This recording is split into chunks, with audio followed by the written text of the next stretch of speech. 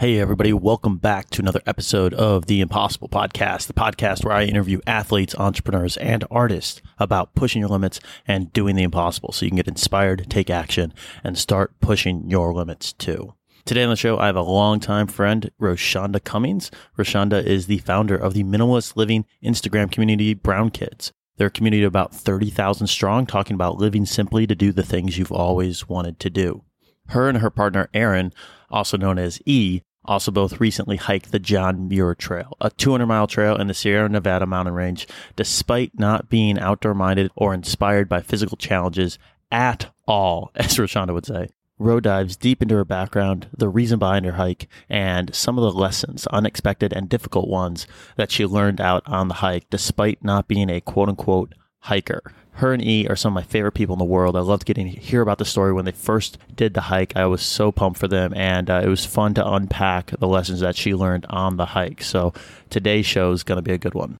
But first, a couple things before we get started. If you guys want to support the show, go ahead on over to impossiblegear.com and pick up an Impossible shirt. If you're going to be out there pushing your limits and getting uncomfortable, you need to be wearing something comfortable. So pick up an Impossible shirt. It's a reminder every day to do something that pushes your limits and helps you do the impossible. Check it out, impossiblegear.com. You can get 10% off with promo code podcast. Also, if you're doing something physically strenuous like hiking the John Muir Trail, you need to be doing mobility work so you make sure you don't get hurt or injured. If you want to do that, check out MoveWellApp.com. MoveWell app is 10-minute mobility routines designed to get you stronger, faster, and recover from injuries better. I got it when I started doing a bunch of different races and needed to get better about doing mobility work, and this is the easiest way to do it. 10-minute mobility routines designed to get you stronger, faster, and recover from injuries better, and then get on with your life because they're only 10 minutes. So check it out, MoveWellApp.com. It's a free app to download. All right, guys, that is it for the announcements. Let's get into my interview with Roshonda Cummings of Brown Kids.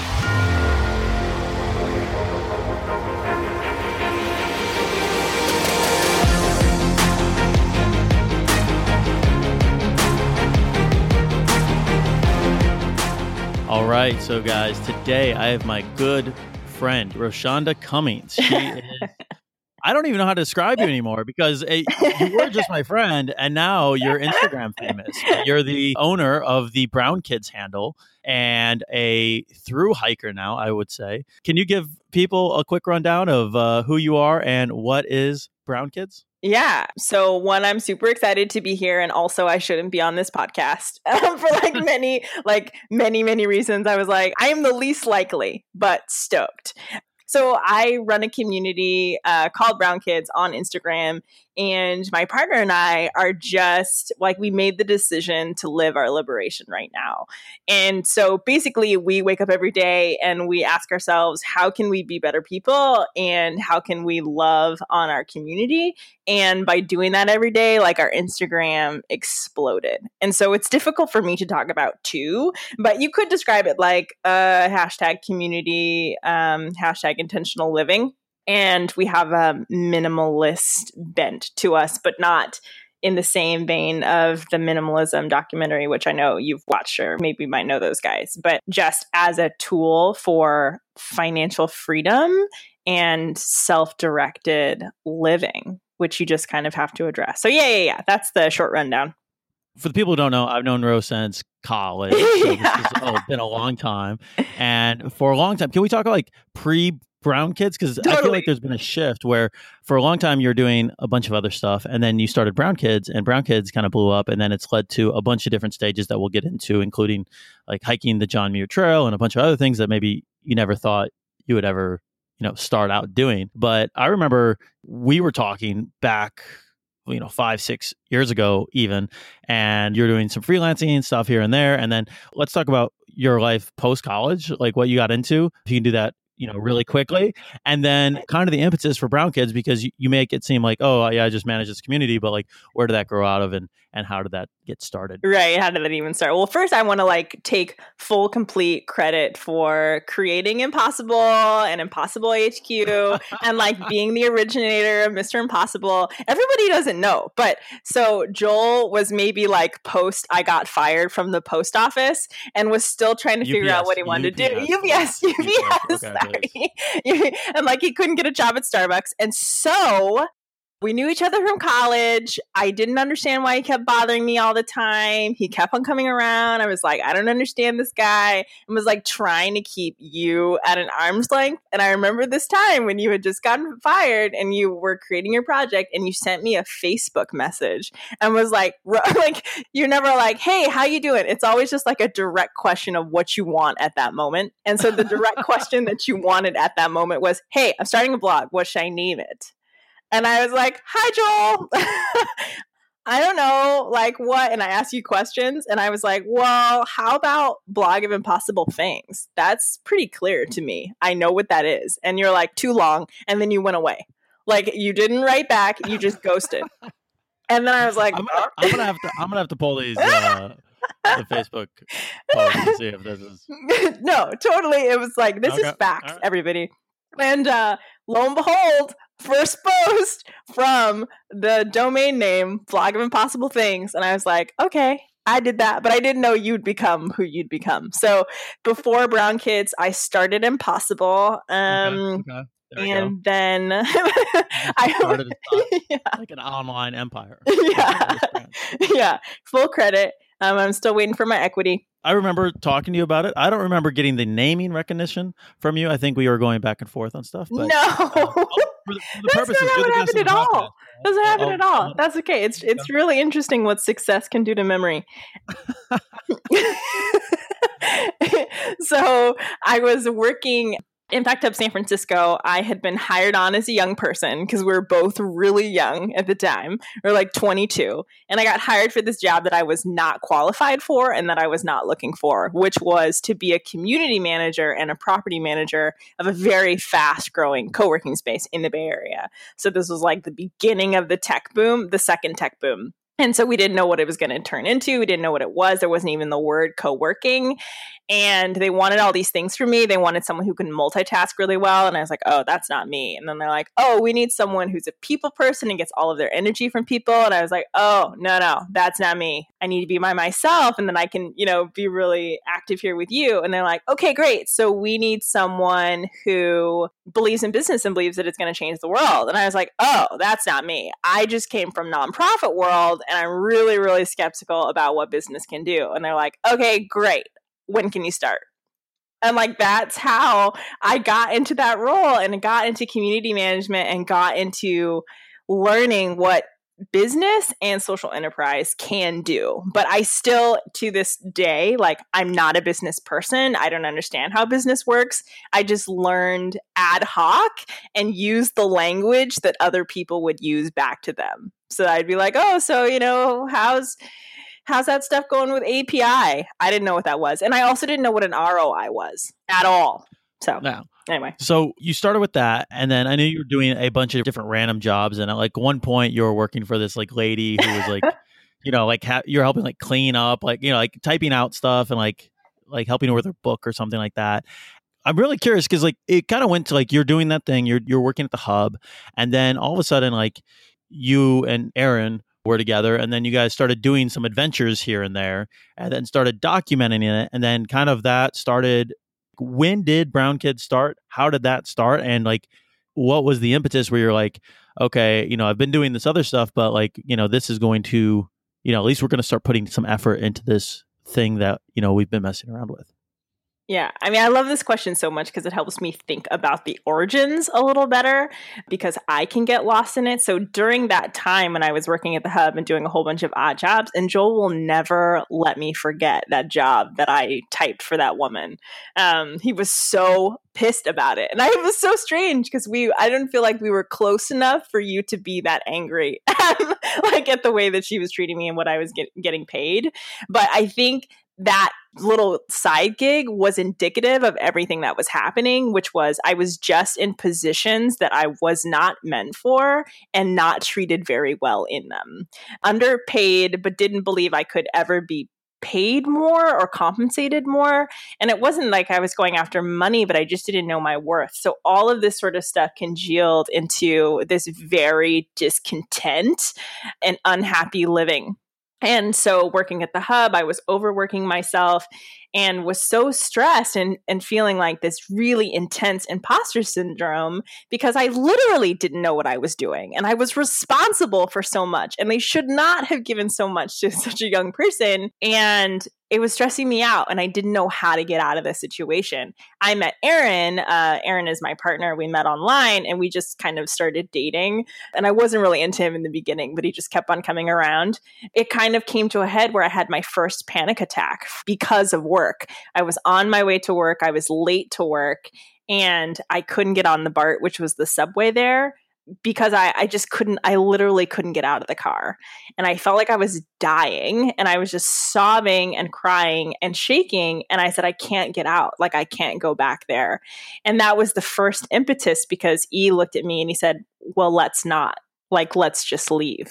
And so that was the beginning. It was almost like a pact that we had made silently of like, no, our life needs to look completely different. And what do we need to be doing? So it started with the sabbatical and it just started with us getting on Instagram and telling the story of these little side adventures that we would do. And we didn't know that it was going to turn into what it turned into. So it was a Tumblr blog at first, wasn't it? Or something like that? Like, yeah. It was like, well, there's like all of these travel pages now for people of color because E and I are Black American or African American. And so we thought we were going to be the first people to do that. Like we were going to usher in the Renaissance, and that wasn't us. But we started a Tumblr as an effort. I remember, you said, I don't know why you're so mad about this. And I remember talking to you at one point and you were saying like what this lady was paying you and what she was expecting out of you and like where she was telling you to go around and do stuff. And I was just like, I think I had quit my job recently. Yeah. At that point. And I think I was on this kick where I was at my job and I said, it was one of those things where I literally felt like I'd rather go back to work at UPS than stay at that job. Mm-hmm. And I was on this kick of like, everybody should like don't you shouldn't take any crap. And so I think that's probably why like I was like outsizely mad, maybe even more than you were about it. It's one of those things where things have to get bad. And, sometimes if things are just kind of bad, it's tolerable and like you can deal with it. But I'm interested in the fact that it had to get to a point where you're like, I can't keep doing this this way. And I found that that's a lot of ways that people make those big changes or make that shift where it's like, I got away with doing this for a long time and it wasn't great, but it wasn't horrible. But then something happened and it got horrible. So I had to do something, really, even if it seemed drastic or scary or whatever, because I couldn't keep doing that. Yeah. And to add to that thought, I think not only for me, the impetus for change in many people's lives and in my own life is when your body starts telling you that something is wrong is when the biggest changes start to happen. I think it's okay for like things to get bad and like some shitty things happen at work and you're like, whoa, like that was sexual harassment. Like I need to, do something different. But I think oftentimes, especially when you're really ambitious or you want something different for yourself, you're like separated from your brain and your body. So your brain's like, I could do this. I can figure this out. And your body is still feeling and sensing, and it will tell you when enough is enough. Sometimes you just don't know until your body shuts down. So other people, it's like cancer or illness. And for me, it was like my first panic attack. I think it came on so suddenly and I'd never experienced anything like it before that I didn't know what was going on. But my body was screaming at me, And so, and after that, I talked to a friend and I said, like, I just had a panic attack and I was super depressed about it. And he looked at me and he smiled and laughed and he was like, great. I was like, I don't understand what you're talking about. And he goes, oh, now you know what your limits are. And I just remember being I was furious at him because I felt like I was wanting like sympathy.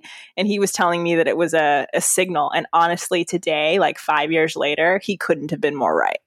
That's cool. You mentioned you went from like this panic attack and you just kind of like threw out sabbatical right there. But can you talk about like that transition and then like how many years has it been since that happened? Yeah, I think it's been like 5 years or 4 years Okay. at least. But so E looked at me and he's like, let's just leave. Let's quit your job. And granted, I had just met this man, like maybe 5 months into this relationship. And all of a sudden he was looking at me and he's like, let's travel. Like we Yeah. said that we want to travel.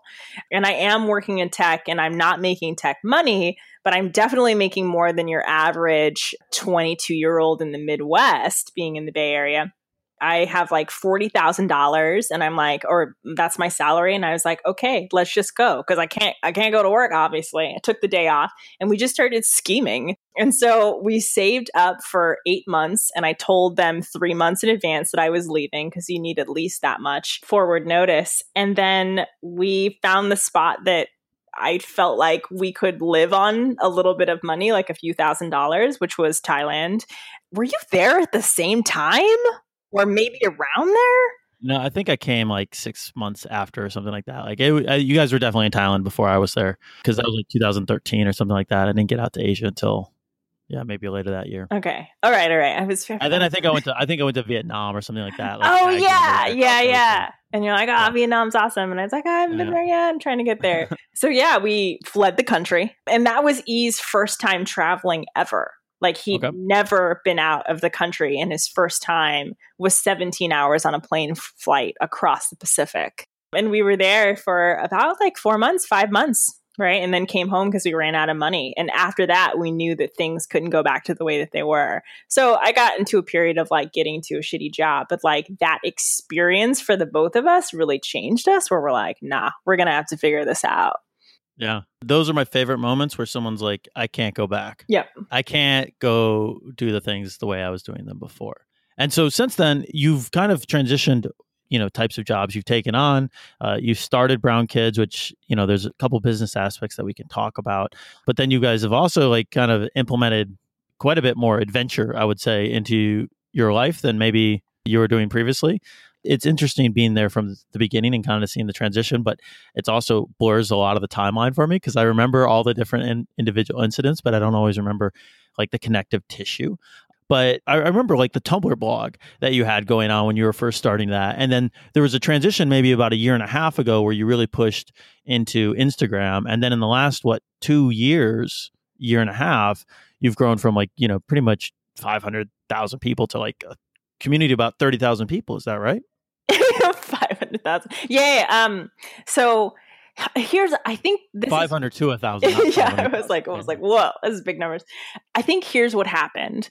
So I had got back into the hub after coming back to the Bay Area and was working and was responsible for that community. And they were both high growth communities and like super fast growing.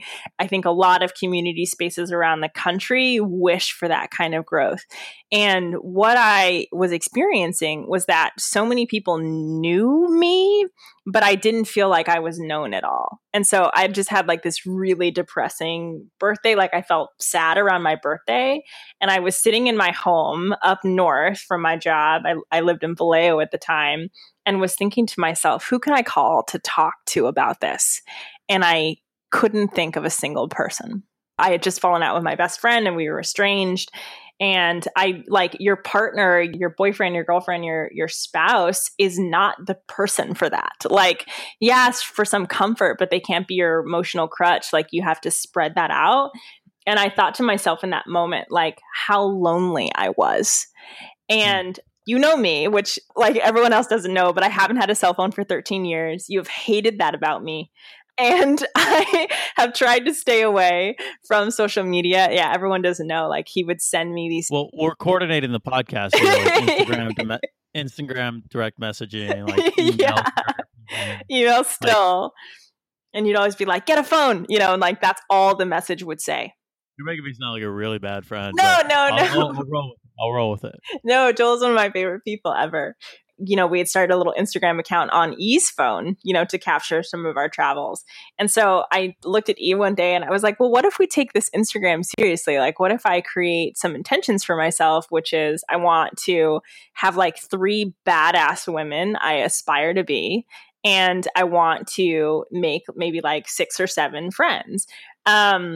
And then I just started on Instagram and I was like, I'm going to do that. But also I understood that we needed to say something and be of value. We needed to offer something to people because we couldn't just take a picture of like flowers every day. Like that couldn't be our thing. What was it that made us a little bit interesting? And at the time, we both, when we met, we wanted to live smaller lives. Like we didn't want to have like huge mansions or huge surroundings or environments or that kinds of things. We just wanted to have just enough. And that was markedly different from what our families wanted necessarily. And I was managing a shopping addiction and I wanted to figure out how could I learn to treat myself better on less. And so I said, like, I guess what makes us stand out is in a way, we're like 2 Black people who are minimalists. And this is before I really understood what the word was or had definitely seen the documentary. And so by coming out with that very strong point of view, it was like gangbusters. We were basically saying like, hey, we're 2 brown people and we want to live lives that we're proud of. And this is how we're doing it. And we're kind of doing it by going the opposite way, which is we're trying to figure out how to make our lives smaller, not bigger. Can you go into why? Okay, it's smaller. That's cool. But like, what was the there's usually an inciting reason why you're like, when you quit your job, you realize like, I can't keep doing this. And so like, that was the reason you end up quitting your job. So downsizing or, simplifying things, like you hadn't been living like that for a little bit. What was the inciting incident or what was the reason why you're like, what in my life needs to change? And because of that need, we're going to do this. Yeah, it was a fascinating kind of logical sequence because I just came to this answer differently than how other people would. So I think what we like to hear is people who are minimalists are like, I'm making so much money and it makes me so unhappy. And I was like, fuck that. Like I had no money because I spent it all and I wasn't really making a lot anyway. But I sat and thought to myself and I was like, okay, I've got myself into personal credit card debt because I have a shopping addiction and love to buy things to cover up these feelings of like, I don't really like my job and I can't figure out how to get out traveling again. And then also like seeing you running around the world and like doing these ultra marathons and traveling and doing what you want and doing really well in your business. I was like, wow, like why does that feel so far away from me? And I thought about all the trappings around me and I was like, all right, look, let's do an inventory. What do I got? I got debt. I live in the Bay Area and it's hard to afford everything. And I have this job that I don't like and doesn't pay me very much, but I need the job to pay off the debt. So here's maybe what I can do. What if I try to figure out how to pay off that debt and then I don't have to work at this job and then I can like decide where else I want to work because I don't have this big stress. And when I asked that question, then it made me evaluate how much I was spending and how much I had. And at the time I always felt like, oh, I don't have any money. And I was like, no. Actually, I have tons of money. It's just in my stuff. And so I began to rethink the things that I owned and rethought how much I spent so I could try to figure out how to up my payments and get out of debt. And I like set this bygone goal of like 3 years or something. And then just started talking about it on Instagram that way. And so almost like unintentionally, we started moving into a smaller life. And instead of it taking 3 years, I paid off $11,000 of credit card debt in 11 months. Yeah, I love that because sometimes it's easy to gloss over like, oh yeah, we just decided to start simplifying things. But like that reason why, it's that big motivation that turns you into a bat out of hell. That's like, oh, yeah, I'm not just going to take an attempt at this and maybe finish it in 3-4 years whenever I can. 11 months because I'm sick of this thing and it's staring me in the face and I'm going to get after it. I love that motivating reason, that like that inciting incident, if you will, because it just kind of adds the energy to the action that I feel like most people, if they're wanting to make a change and they haven't, that reason why is, and really understanding and crystallizing it is kind of the missing piece if someone really wants to do something difficult and different from what they've done in the past. Yeah. And I think I would add to say to that, I think that also envisioning what it could look like if things were different for you, because I could see it and feel it vividly. in my mind when I closed my eyes. And it might not have been like shapes, like I didn't know what I was doing, but I knew that if I didn't have this particular job and I could get rid of this debt, I could feel like what it meant to get up and do work that mattered every day and work that I was good at, and like to live in a way where I wasn't worried about how I was going to pay off a balance that was just over my head. I know a lot of us have that. We have like student debt, and we have like med school debt, or we have like debt that we inherited from our parents, or personal debt. And so we feel like the numbers are so big that we're like never going to get out of it. And it's hard to imagine, but what if we dared to? And I feel like when we dare to, and then we envision it, and then we marry it with a kind of motivation, things just get crazy from there, and like exciting and exhilarating. And I didn't think I was going to achieve what I did because I have no discipline. Like we could talk about this later. And like what makes the rest of the story quite interesting is that I'm not a disciplined person. I don't have routines. Like you couldn't ask me if you woke up like, what do you do, Ro? I don't know. I don't have it. When I had my first feelings of, oh, I'm paying this off. Look what I did. Like, look how much I was able to spend or rethink or be creative. It just became addicting after that. And I wanted to see what else I could do and like what else I was made of. And after the end of 11 months, I see myself completely differently as a person. It was like in the process of doing a new thing, I was creating a new story. And the new story is what became true about me. So I was literally just going to bring up the power of story. And I actually did a podcast a few weeks back with Mike Pacquiao. I believe it's episode number 19. If you guys want to check that out.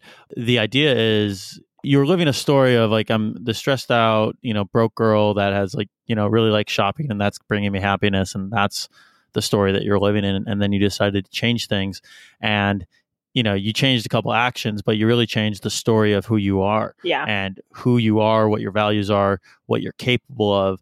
And I've been mentioning it like every fifth podcast, I think, but the book Million Miles in 1,000 Years really changed how I thought about my life as a story. And when you can change, you realize you can change, you have effects over the characters in your story, and that you're one of the characters. It really gives you a lot of power to do whatever you want to do. I love that you mentioned that book because I am not a fan of that book.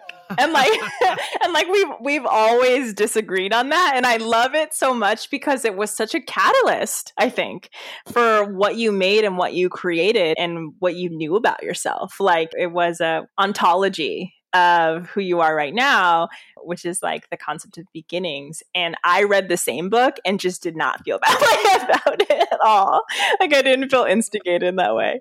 To be fair, and I don't want to be rude, but it doesn't matter because you literally did the same thing in your story where you said, I started to write, you started to write a new type of story. And so I'm always intrigued by when people make these big changes. It's not just like, I just decided to start work. You said you got addicted to doing some of this stuff. And I would actually even challenge you on some of your stuff. You said, I'm not a disciplined person. I'm not a business person, but like you're running this account and it's starting to become a side income, and it's like kind of a mini business. And like you are, like whether or not you think you are, you actually are, and you are being that person. So it's interesting that evolution is consistently taking place, and that if you can step into that change in the story, then you can start kind of going down that path. Mm-hmm. And that's been cool to see from my end. And I want to jump into, there's been a couple different things, and we'll talk about them at the end of like the business projects that you've been working on and the couple different launches and classes that you've been doing. But there's this adventure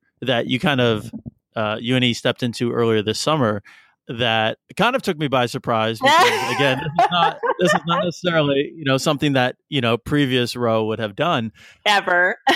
But I want to talk about the hike. And first of all, tell people what you did, and then we'll jump into like where the idea came from and kind of like how this was the next evolution of what you guys are testing out. Yeah. So we just almost quasi-finished the John Muir Trail in California, which is a part of the Pacific Crest Trail. The Pacific Crest Trail goes from Mexico to Canada and is at about 2,000 miles. And the John Muir Trail is a section of that. It's like the Yosemite, Nevada, Sierra section. So it's 220 miles and starts at Lower Yosemite Valley and ends at Lone Pine. And so like maybe a few hundred people hike it every year because the park has like a quota quota on how many people can hike it. But yeah, it's just like a piece, like thousands of acres of land that John Muir himself set aside because he was obsessed with the Sierras. First of all, you said you quasi-finished, and you want to tell them why that was a quasi-finish. That's sad. You didn't quit. So sad. No, we didn't quit. And I was like pissed about it because my brain had said like, no, I'm finishing. We got kicked off the trail. We got kicked off the trail by Mother Nature. The Ferguson fire was devastating this year. It killed a firefighter from Utah. It burned like 32,000 acres. So for the first time in 30 years, Yosemite closed the park. Okay. And we would be hiking into a closure. So we had to hop off, and we had 59 miles to go. Ah. I know. That's crazy. Yeah. So where did this come from? Because I've known you for a long time. I've never known you to be a hiker, even a lot of, the other stuff that you've done as far as like downsizing and minimal, like it's not even necessarily a specific, I wouldn't have pegged it as like part of your quote unquote brand. No. And so where did this come from? And like, why did you do this? And then let's get into like some of the stories of the hike. Yeah, I'm not an exerciser, and I don't like things that are hard. So that's why I laugh. I was like, I should not be on this podcast, or maybe I should perfectly be on this podcast. So a little of the backstory is that Aaron and I, with our Instagram community, found this like vein where people just were getting really, really excited about van life, the notion of van life. We had posted about it. A post had gone just like exploded. And we realized that we had tapped into this aspiration of our community, which is to be mobile and to move. And so we wake up every day and we ask ourselves, like, how can we love on these folks? And what came back to us was like, we just want to be with them in person. And that seems next. And we want to make social media social again. And we don't want to do van life for like the hippie reason of like, it's the bohemian thing. But like, we want to move and be with people at pivotal moments in their lives, or just like in the everyday. And so that's what I started working on. That's what we started talking about. That's what E was drafting up and creating designs for. All of a sudden in November, he sits down, he pulls up the iPad since we don't have a TV, and he starts watching a documentary on Stars called A Mile, Mile and a Half. And the listeners might know of the John Muir Trail from Cheryl Strayed, which like the trail is nothing like that book, wild. But he's watching this documentary of these like artists who are hiking the trail. And I am not paying attention. Walking around the room, fixing things, looking at him, watching it on my laptop, doing some work. And then he gets to the end of it. And all of a sudden he looks up and he's like, have you ever thought about joining the John Muir Trail? And I was like, yeah. I read Cheryl Strayed's book, And he's like, would you be interested in doing it? And I was like, yeah. I just didn't know he meant this year.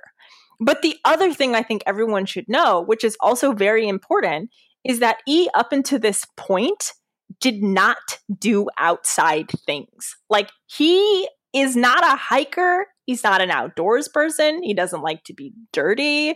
He doesn't like bugs. Like, he feels like if bugs cross the threshold into the home, you're in human land and you deserve what you get, which is death.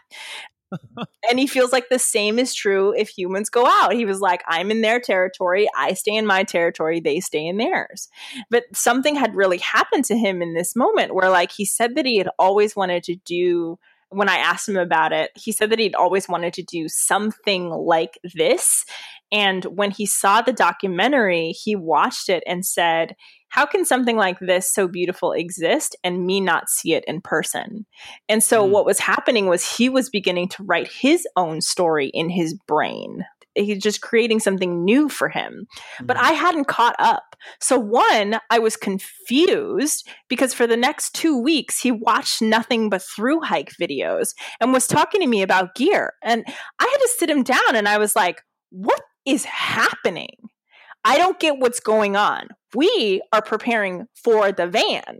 You are watching through hike videos. And he's like, he looked up at me and he's like, I just feel like it might be more possible to do the trail first before the van. And I saw something in his face when he said that. And I knew he was serious. But I couldn't reconcile this whole idea and notion of him of like, who is talking to me? Because Aaron doesn't like outside. Like, he's never backpacked before, ever. I've like backpacked all of 4 miles in my entire life. Yeah. And he's serious. And so as a couple, we sit down at the beginning of the year and we like sketch out what's our 3 big goals that we want to achieve this year. And he looks at me over at Starbucks and he's like, one of my goals is to hike the John Muir Trail. And the second is like to buy property or something. And the third is some other thing I can't even remember. And I just shrugged my shoulders and I was like, fine, but like, I was really begrudging and upset about it. But the other thing that I think I had the opportunity to reflect on is that like E is my partner, and a lot of what we do on Brown Kids is like my own ideas that come out of nowhere. And I asked myself, what would it look like to help make your partner's dream come true this time? What would a new kind of partnership look like, right? To help him self-actualize. And if this is really important to him, why not? Mm-hmm. And so I didn't go through it willy-nilly. Like I definitely didn't skip through this whole thing. So I was like, what are we doing? Like, this is the silliest thing what are you talking about? And I also felt like he was being really overly optimistic and not giving me enough information. He's like, yeah, we could do like 15 miles a day and blah, blah, blah. And I was like, bro, like you have never hiked before. Like, don't even tell me. You watched all these YouTube videos. That doesn't mean that you've done anything. I was like really disparaging and slightly supportive. So that was how, like, that's the origin story of why the trail. And 6 months later, got on the trailhead. So with that, you're talking about, I was not a XYZ person, and then I did X. And everything like every single story we've talked about over the last 35 minutes or so has been, I was not this person. And then you'll even still say, like, I am not that person, but then you do that anyways. And so, going into something like that, there's, if you've never been hiking before, the first time you do anything, it's like a little bit nerve wracking. Like, what were you thinking going into this hike? Obviously, you were like, okay, I'm going to support Aaron, but like, also, like, what the hell are we getting into? Yeah, I was thinking I was going to. You're just going for it. No, he was like, no fear.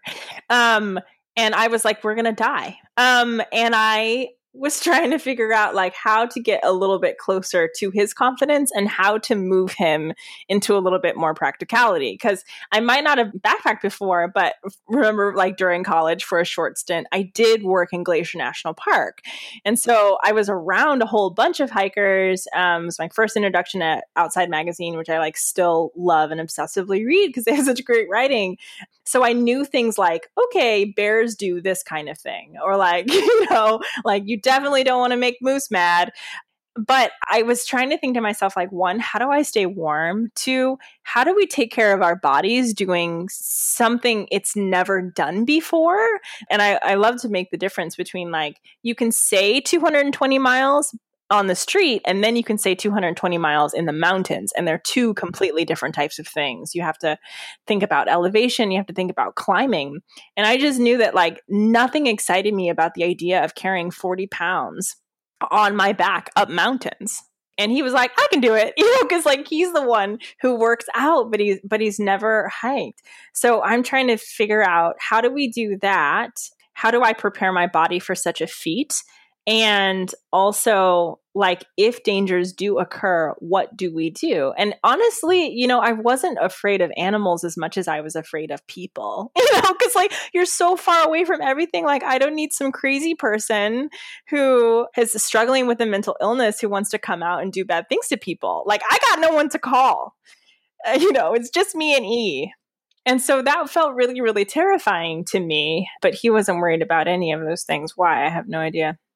I think you might have a higher idea of how many people are just roaming the trails. Crazy. I think most people are focused on, when they're out in the trails, they're like, yeah, I'm going to just survive for the next day and I don't need to go terrorize other people. But so I'm really curious because, we can go a bunch of different ways talking about the hike, but were there like one or two, one of the things that I was bugging you about was that, guys did this hike, you prepped for this hike. And then like, I think I saw like one series of Instagram stories on the hike and that was it. And so I got a couple different directions on this, but I'm really curious on, were there points in the hike where it was way harder than you thought it would be, and or you wanted to give up?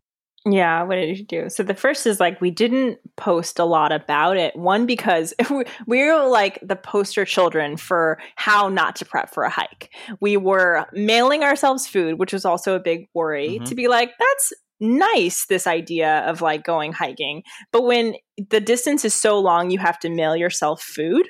What are we mailing? And did we mail enough of it?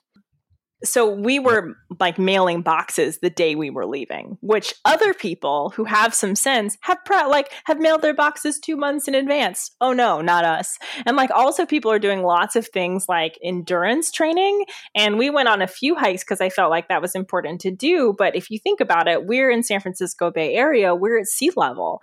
And the highest point in the John Muir Trail is 15,000 feet up above sea level. And so you're dealing with altitude and you're dealing with like the tiredness that comes with altitude. The highest point in the Bay Area is Mount Diablo at 5,000. There's almost a sense of like, there's almost nothing you can do to prepare. You can condition yourself a little bit, but we didn't talk about it a lot because we weren't doing a lot and it was terrible. And it was like the day before and I was like, I can't believe we're going to do this. I can't believe we're going to live out in the wilderness for 30 days. And why it's been a little difficult to talk to is that like doing the trail was, and I think that you can really relate maybe as like some of the most momentous things you've ever done, and also the grandest things you've ever seen, and also the most mundane thing. Like the only thing that you do is you tell your body when you wake up, I'm just going to move my feet. And you do that every day for 30 days until it's done. And I feel like races are like that. And, you know, like bigger challenges are like that. And I felt the same way. It was like I really just got up and I moved my feet. And it was learning about myself in a new way while I was moving that I think was any kind of lesson I was learning. But it's hard to talk about something like that. But I think, you know, it's tough when you do a big challenge and then people are like, yeah, how'd that go? And you're like, good. And they're like, yeah, and that's what they want to hear, and then they bounce. And you're like, how am I supposed to talk about, you know, the fact that it was the most challenging thing I've ever done? Like, I've never seen stuff like that before, or like, you know. So the way I always try to couch these things is either like pull one or two different stories out of it that I remember, where it's like, okay, I had a specific thing happen to me, you know, at one of these races, or like there's this point where I was like, I wanted to give up, and I like was basically going through and persuading myself on all the reasons why it was totally normal for me to just quit right now. And I try to go back to the stories because I find you can't encapsulate everything from, you know, one of these experiences that changes your life, or, you know, it was something that you've never even attempted anything close to before. But if you come back to the stories, then there's like always a couple things to hold on to, and then you can process them a little bit. They're kind of like self-contained things that you can process one at a time, rather than being like, oh yeah, the whole thing was amazing, but agonizing, but awesome, but life-changing, but horrible, but I would never do it again, but I'm planning on something next year, you know, like there's no words for that. So are there like one or two stories that, like, you know, when you think about the trip, you're like, that happened? You know, from the podcast standpoint, I'm really curious on like, if you got into a spot where you're like, this was a terrible idea, you know, like you're a bunch of miles in and you're like, why are we here? We should go home, like where you wanted to quit. And like, you know, what did you do about that? So I think the two stories is like, there are two stories that I can think of. One that made me feel like, what in the hell are we doing? That wasn't tough and challenging as much as it was scary. And I was wondering, I don't know what to do if this goes wrong. And then the other story that happened, which was like a deflating moment that I wasn't expecting, and I had to talk myself up to really continue and to change the experience. So the first one is that no one told us about weather. And I really feel like people should be thinking and talking more about weather when it comes to through hiking or being in the mountains. Animals, okay, you know, like you break a bone, all right, you figure it out. But like weather, Mother Nature is a force. And so this, you know, it's the Sierras, so you never know what she's going to give you. This year on her menu was thunderstorms and lightning storms in rapid succession over a period of 2 weeks.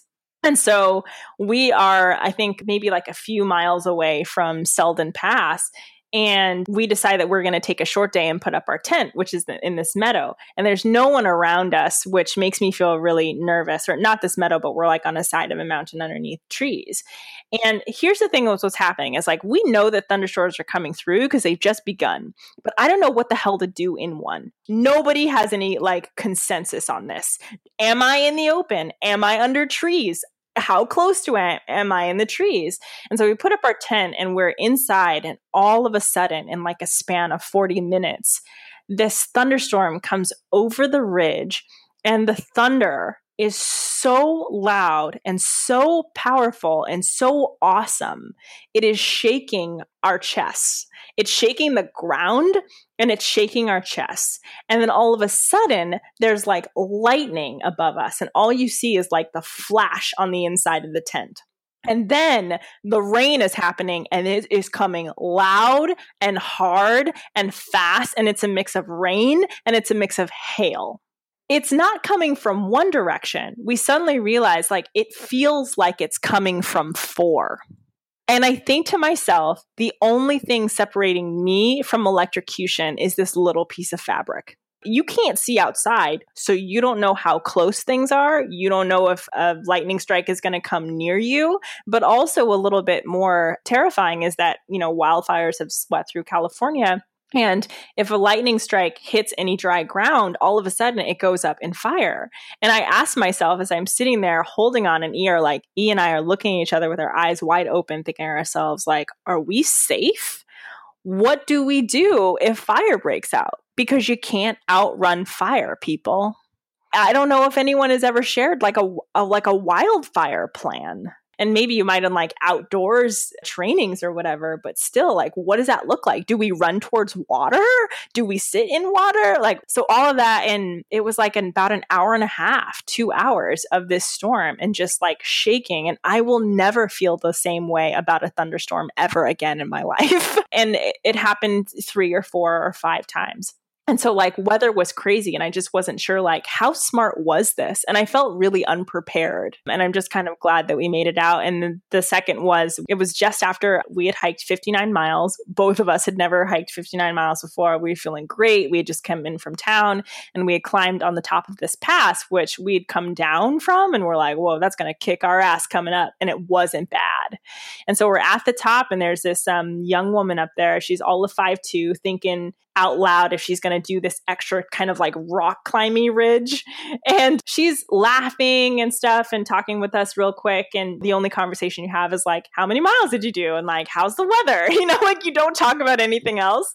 And before it feels like we're going to leave, you have that parting moment. And before she leaves, she turns around and she goes, can I tell you guys a joke real quick that you won't be mad? And I should have said no, but my mouth was moving faster than my brain and was like, yeah. And she goes, it's so funny to see Black people out here. I just think that's hilarious. And I said, is that a joke? And she was like, because I have friends that don't go outside and don't hike because they feel like they're going to be lynched. And I was like, no, that's in the South. And she was like, yeah. But I mean, it doesn't matter to me. Like we're all pink on the inside to me. Anyway, let me take your picture on this ridge. And then she like went off, and I felt so disoriented that I didn't know what to do. And I'm still really trying to tease out the experience. And why I say that this is deflating and why I shared is that I didn't know that. I mean, I know that there are not many people of color who hike. I get that. But it didn't feel isolating being out there to see so few people who look like me. It felt pioneering, and it felt empowering. It felt pioneering, and it felt important, and it felt significant. It was like every mile we hike is farther than a lot of people, and it makes that mile possible for them. And to be in that moment where she's like, it's so funny to see Black people out here. And I don't know, like, if you start your jokes that way, but I was like, well, how is that a joke? it all of a sudden made me really self-conscious in a way that I wasn't expecting and didn't think I could experience, where I thought to myself, if other people saw me, were they just thinking in their head like, oh, it's so funny to see Black people out here. Like, you don't see Black people doing things like this or things that challenge them, or, oh, you don't see like Black people or hear of Black people walking this far. And instead of like standing in a strong stance of empowerment and a stance of possibility, I almost shrank a little. And I didn't want to be talking to people after that experience because I was just thinking in my head, like, what are they thinking about me? One of the things that I remember talking to E before you guys actually went on the hike was, I think you guys said something even like, there's not that many Black people that hike. And E had some response that I was like, okay, this is why you and I get along.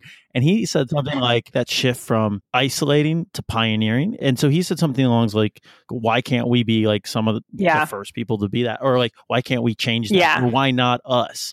And that's why you and I get along so well. But it's one of those things that you can have those things happen. And it's one of those things where with your community and the people that you have following you, it's like, that's kind of the job of being that pioneer, is like, you have to deal with some of those crappy situations that you may or may not, you wish wouldn't happen. But like, you also get to change that stereotype and you get to like be on that cutting edge. And yeah, you get some bruises along the way, and like, that lady sucks. Like, I'm sorry. But the cool thing is, like, you know, to 30,000 people now, you make that less rare. And you do get to cut new trails and see new stuff. And like that quote that E had earlier of, there's all this beauty out there, and like, you know, I'm not going to go see it myself. Like, I think that's a cool perspective. And so I know you're processing it, and there's like a lot going on there. And like I said, that lady sucks. But I think there's a piece on that pioneering edge where it's like, okay, you got to like take some lumps here and there, and everybody's going to have different types of lumps. But like, the cool thing is like, you get to change that perception for your community of 30,000 people. I love that concept of that. And I think that that's a great way to think about it. And I think is like, actually, what was the point and the significance? And I was, you know, as I was thinking about it afterward, you know, I was trying to figure out like, one, how to write about that, two, how to make sense of it.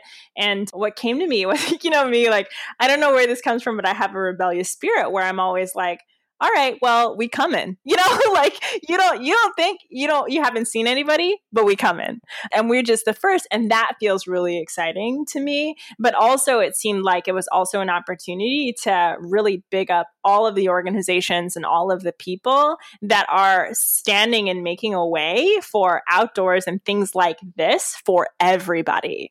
And if you get to be kind of like the bellwether, like the person who gets to like push through that edge and to take something from just like a pioneer stage to a system of influence, how exciting, but also what important work. And I think that that's what makes the moments meaningful, because we are walking farther than we've ever done before. And so we get to change our self-perception, but also we get to do something for a people that hasn't been done before, and to demystify it and to make it less scary.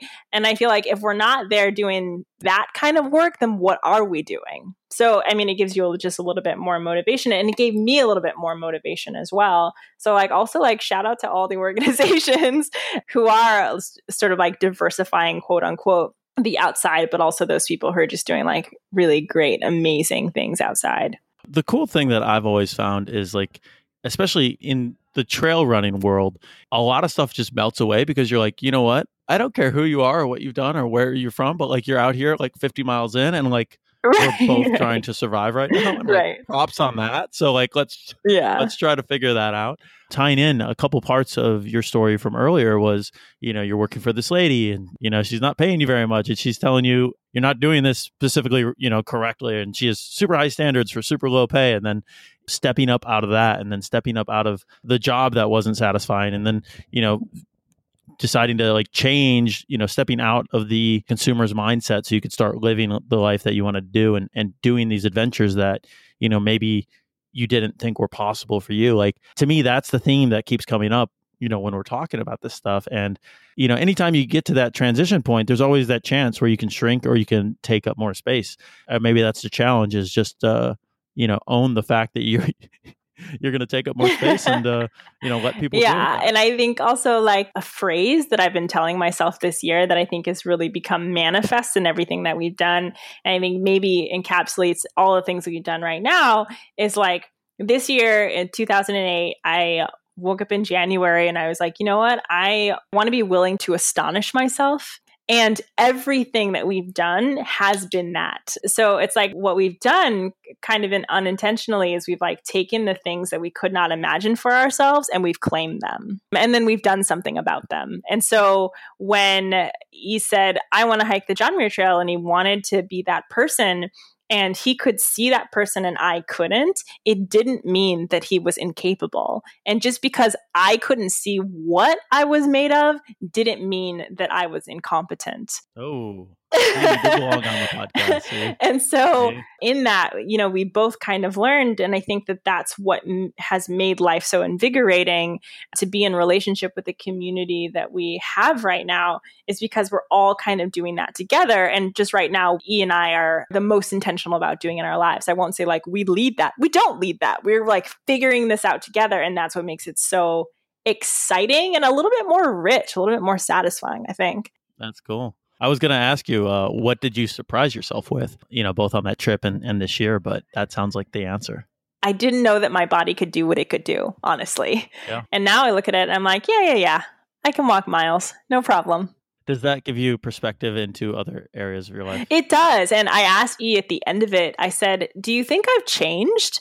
And he says, yeah, I think you've changed. Like you have a greater tolerance for endurance. I definitely always gave up. I was like, no, that's hard. Like I don't run and I don't move because I don't like how my chest burns at the end of it or in the middle of it. I can't run a mile even now. And I just stopped complaining. I was on there and we'd be like, oh, we have to get over this pass and it's going to take us 2 hours and it's a few thousand feet up, and he'd look at me and I'd be like, let's get after it, and I just never would have been that way before. And he asked me if he had changed. And I said, yeah, you feel much more tolerant of nature as it is. And so, like bugs come on you and you don't kill them. You just either ignore them or you flick them away. I've never seen like animals and insects given mercy with E. So, he's kind of just become more like outdoorsy kind of person, which is so interesting. So yeah, that's cool. That's who we are now. That's good. I like the transition in the identity of who you are instead of living in who the person was before you did the trip. I think that's important to like consolidate. I talk about reference points a lot where it's like a lot of times, even after you do something, it's easy to think about yourself as a person before you did it. The fact that you get like a reference point, you're like, for me, I didn't think I could do that triathlon. Then I did the triathlon. And it's like, I could take that same, perspective and add that to anything that I currently don't think I can do. Mm-hmm. And then go out and see if I could do it, because I've already proven to myself that my perception of reality, of my capabilities, is not completely accurate. So yeah, that's a really good way to talk about that. Then you can keep kind of pushing and pushing and pushing. So this is awesome. I had a really good time. I know you've got a couple different things that are coming up. What's next? You mentioned van life. You mentioned, a couple things on Braum Kids, but like what's next for you guys? What's your next adventures, your next projects, businesses, etc.? I was laughing because it always feels like we're doing something insane, and it may be just like insane for our current capacity. So first off, we just moved across country. What up, East Coast? We moved to Baltimore, Maryland, but we moved intentionally into a 140 square foot room so we could experiment with tiny living, but as a practice for van life. Because in California, we had 800 square feet, which is still small for 2 people. And we knew that we would have to go down to maybe 75 square feet. So we had the opportunity to move to Baltimore, said, hell yeah, and didn't go big. We went small. And so we're hoping that this is going to be a transition. So we're going to be doing a documentation of that. There's talks about doing a web show, which is super fun, about, like what small space rental living looks like. And then the other thing that's happening is we just opened Jar Method, which was a big way about how we got into financial freedom and got debt free, which was rethinking the way that we stored our food, because food is the biggest category and we throw all of our money there. And when you can't standardize that line item, it just causes chaos in your finances, or, perpetuates unmindfulness. So we found a way to take fresh vegetables from 3 days to 3 weeks, and it revolutionized the way that we ate, but also the way that we took care of ourselves. And so, we just opened a course for that. And it's not because we wanted to create it. It was because we did it and told our community about it, and they bothered us for 2 years about it until we created. And then you were the first person to be like, get it done, and sent us a little tiny investment. And I just almost cried at the notion. I was like, okay, I have to get this thing done. And so we just finished it this year. So we just created a little visual workshop for people, 90 minutes, change your life. Yeah. If you could explain it, it's basically a method for taking and preserving vegetables. So, everybody's, gotten that bag of lettuce in the past and it sits in their fridge for a week and then it's bad and then they throw it out and the thing's completely unopened. And it's basically taking fresh vegetables and being able to actually use them throughout more than the 2 days before they go bad, and then, tossing them out and realizing I'm both not eating vegetables and I'm wasting money on it. So can you give a 20-second overview of the bad version that everybody else is? Because you kind of started this thing and then people visually it's really stunning. So you have a lot of other pseudo Instagram pages that are like, oh yeah, the jar method. You just take vegetables and put them in jars. But you're like, no, it's that doesn't work. It'll keep it for 7 days. So the jar method is you're using glass and you understand different kinds of techniques about what certain vegetables need. And we just used jars in the beginning because it was the most efficient and economical way to store it in our rental refrigerator. Mm-hmm. So you're learning about what you're buying. You're making sure that you're not buying anything that you're not eating. And then you're learning how to store it in glass or in jars in your refrigerator. And those tips alone will take you from, your stuff going bad in 3 days and you can't eat it fast enough to peace of mind to 3 weeks and things. So definitely if you're healthy eating, you're trying to figure out how to eat healthier. Definitely if you're paleo and you're I want to get ahead of my vegetables, or even if you're trying to save money and you're whoa, I think you were the burrito person, or weren't you buying burritos all the time? If you eat out all the time, you spend all your money doing that, but you'd much rather eat at home. Basically there's no other way to store your vegetables better. I know it's an outrageous claim, but it's just true. There's no other way. How long is that open for? It's going to be open for the whole month of September. Okay. I'll have a link to that in the show notes. I'll have a link to your Instagram handle. Any other places I should link or tell people to follow along if they want more Brown Kids? No, because we're tech minimalists and we don't have a website or a podcast or a YouTube channel. We just have Instagram. You can definitely hang out with us there. It is a wild and crazy community, and we really do support each other there. Cool. I'm glad we were able to set this up via Instagram DMs and everything, but this is great. You belong on the podcast despite your earlier claims. So thanks for coming on the show. I want to keep up with what you guys are doing and your next adventures. And, maybe when van life kicks off, we'll meet up somewhere around the U.S. and do a podcast in person. Or Kilimanjaro next, right? Hey, yeah, let's talk about it. I'm in. Hey, everybody. I hope you enjoyed that show as much as I did. I love getting to jump in and talk about the difficult lessons that people have when they run into physical challenges, especially when they, quote unquote, don't think of themselves as outdoor minded people or athletes. Because if you're out doing those challenges, guess what? You are one. So I hope you guys enjoyed that show as much as I did. If you want to support the show, the best way you can help us spread the word, reach more people, and do the impossible and keep doing the podcast is to leave a review on iTunes, Stitcher, Spotify, wherever you're listening to podcasts these days. Go ahead on over, leave a rating, review, 5 stars. It takes 5 seconds, guys, and it helps us out a ton. Also, if you need to pick up an Impossible shirt still, head on over to impossiblegear.com, promo code podcast for 10% off. Pick up an Impossible shirt. It's the best way to be comfortable while doing something uncomfortable, and remind yourself to keep pushing your limits every single day. But be careful, you might convince yourself to do a 200-mile trail hike without any experience. Could be fun, could be a good experience, but watch out. Also, movewellapp.com, the best way to get 10 minutes of mobility in a day to get stronger, get faster, and start moving well. If you guys want to keep up with me throughout the week, I am at Joel Runyon on Twitter and Instagram. You can also follow Impossible at Impossible HQ, as in headquarters, on Instagram, Twitter, Facebook. We're everywhere on the internet. And that is it for today's show. I've got another show coming up next week for you guys. Same time, same place. So until then, keep pushing your limits and do something impossible.